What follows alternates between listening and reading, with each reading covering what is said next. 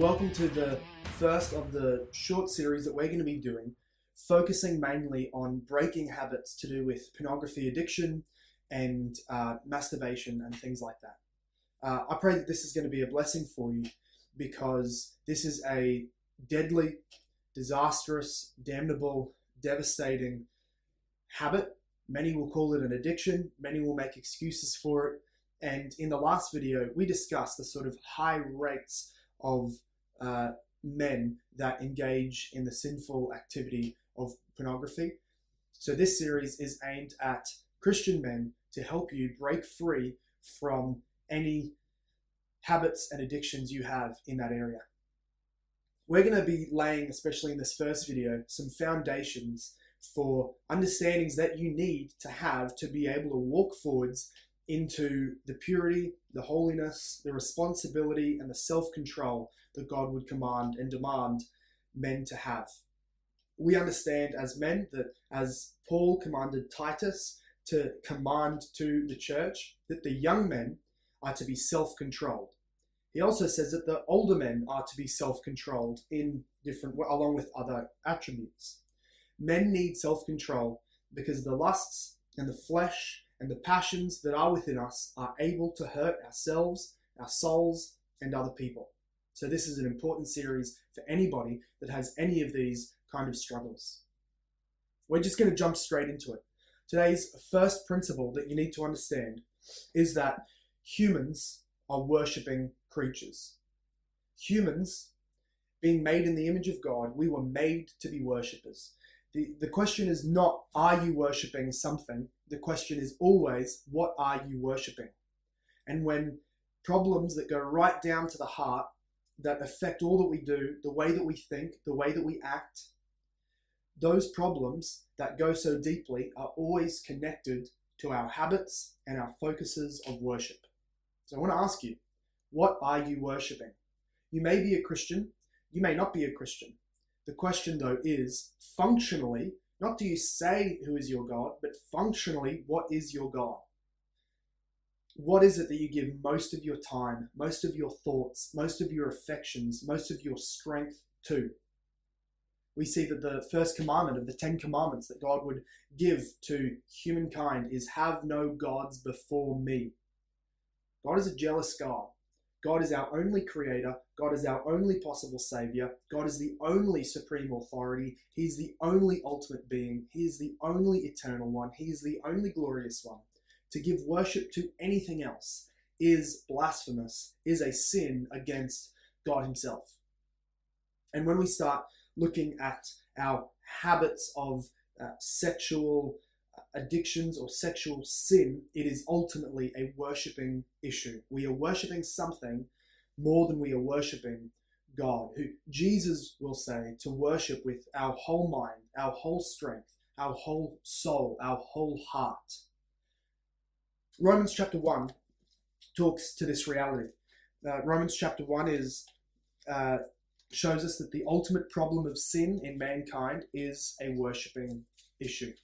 We were made to be worshippers and we never stop worshipping. Whether you call yourself an atheist or you are some other kind of religious person or you are a Christian, you need to understand that at the heart of the problem is the problem of the heart, that we are worshipping people. That's not a bad thing that we've been created as worshipping creatures.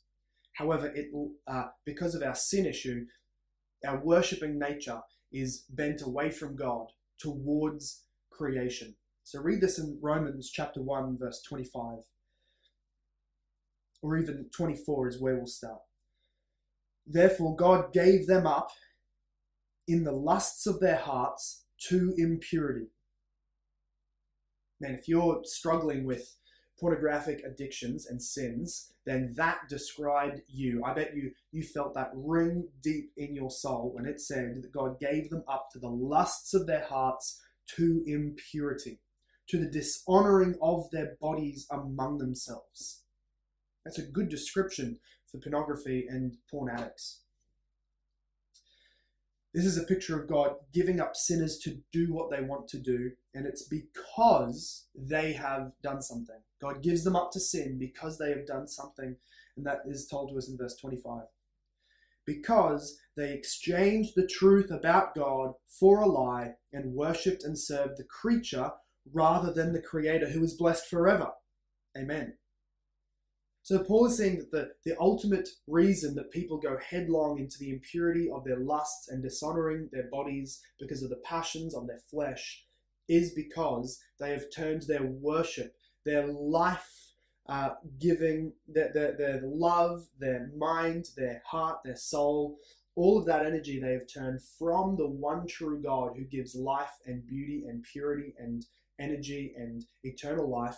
We turn our worship to the created things because we're worshiping people who don't love God. We worship the created things, and our hearts are enslaved and go further and further into impurity. The reality is that if we do not worship God, we will worship created things. One of those created things, in fact, the most beautiful created thing that God made, is the human body, and more so, the female body. If you're a man, the way you've been designed and the way that women have been designed is that you will find nothing more beautiful and more able to be worshipped with your life and your energy than the female body. That is what sexual sin is. It's worshipping that which is pleasing to the eyes and a good gift to humankind, so that there can be this marriage and the sexual relationships that we've spoken about in previous videos.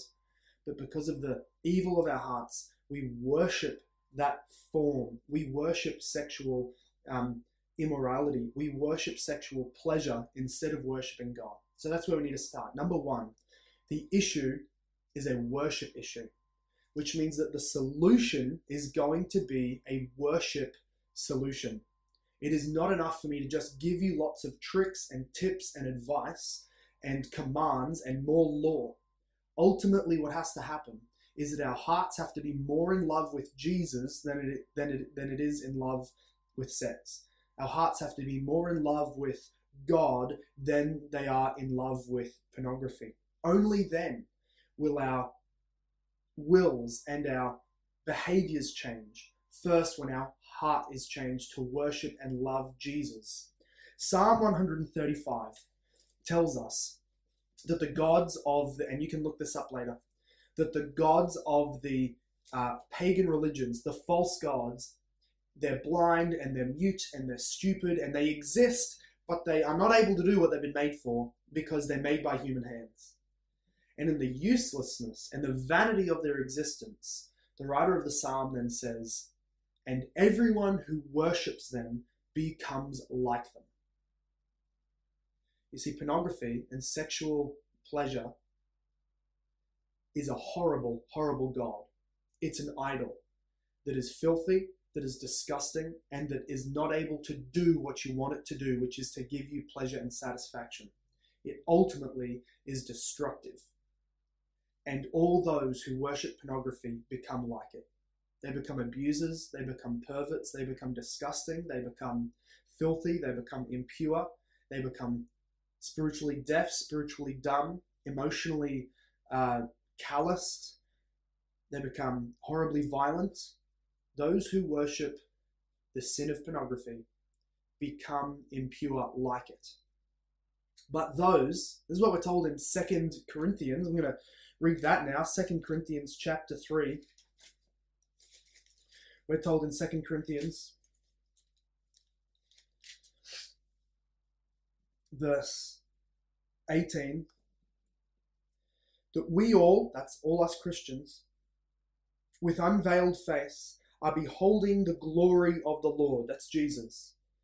And he's talking about understanding the gospel and worshiping Jesus. We're beholding Jesus with nothing in between us spiritually.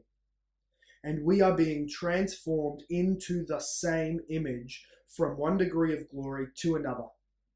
For this comes from the Lord who is the Spirit. What he's saying is this: you become like what you worship. If you worship pornography, you will spiral down into sickness and filth. If you worship Jesus, you are able to become holy, righteous, clean, wise, strong, self-controlled. This is ultimately a worship issue. Secondly, I want to say that pornography, addictions, habits, sin, whatever you want to call it, it is sin. Pornography habits are ultimately because of our sinful natures. Our sinful natures go all the way down to the root and the heart of who we are. So again, it's not enough for me to give good advice. If you are somebody who has still at your core a rotten, sinful, depraved heart, you won't be able to bring forth good fruit if the tree going down into the ground is actually rotten. Your heart needs to be changed. This is what we call regeneration, or being born again. It is not simply enough that God would command you things and try and make you change from the outside, but that you need to be changed on the inside first by God, then you can change your behaviors. Some of you gentlemen, you are watching this and you are enslaved to pornographic habits, and it is because you are not born again and you are still going towards hell. You do not know Jesus as the one you worship. Your heart is still dead in sin. What you need is to be made new, recreated, regenerated by God. We're going to read this in Ephesians chapter 2. Ephesians 2, Paul tells us the ultimate issue of humankind outside of Christ. He says, "You were dead in trespasses and sins, in which you once walked, following the course of the world, following the prince of the power of the air, the spirit that is now at work in the sons of disobedience." That he's talking about Satan. "Among whom we all once lived in the passions of our flesh, carrying out the desires of our body and the mind, and were by nature children of wrath, like the rest of mankind." So Paul is saying to Christians that the way you used to be, meaning if you're not a Christian, this is your current state, is dead in sin, unable to wake yourself up, enslaved by your lusts, worshipping the creation, controlled ultimately by the evil one, Satan, and his forces, just like everybody else, and you are therefore by nature a child of the wrath of God. That's your inheritance, the wrath of God, when you die. So again, the solution is going to be regeneration, being born again, being made new by God. And your first step needs to be praying to God that he would give you that heart.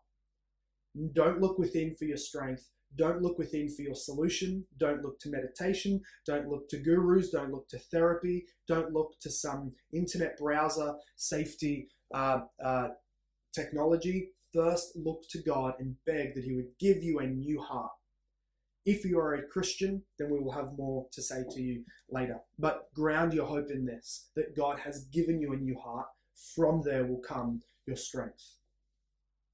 Thirdly, mankind is in darkness and therefore cannot offer light to this situation.